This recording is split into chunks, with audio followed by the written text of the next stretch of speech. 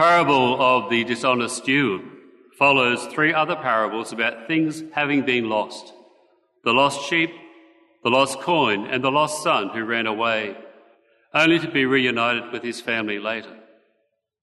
Each of them reveals something of the intent of God to seek what is lost and to restore it to its rightful place.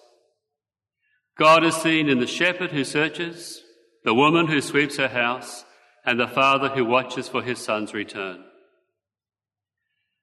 Jesus then tells a parable of a wasteful steward who cheats his soon-to-be ex-master out of significant wealth in order to gain favour from possible future prospective employers. Where is God in this? Is God the master being cheated, or those with whom the servant gains favour? Or is it the servant himself?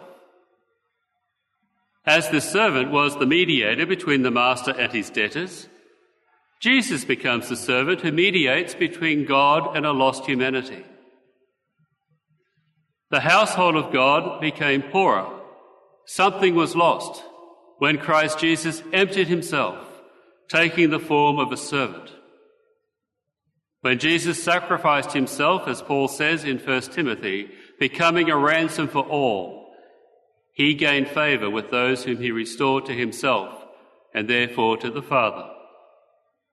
How astute that the Son of God should wipe out the debts of humanity and, although done at some loss, has gained the creation for God. In lowering himself, he revealed what is of value while we live in this world.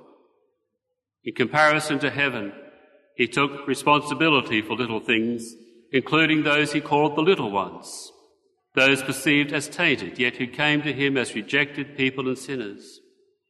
In caring for them, he became a true servant of God, worthy to take responsibility for greater things in the kingdom of God. Perhaps, too, as the redeemed, we might find ourselves more willing to care for the things of this world in order to be more effective in the life of the kingdom of God.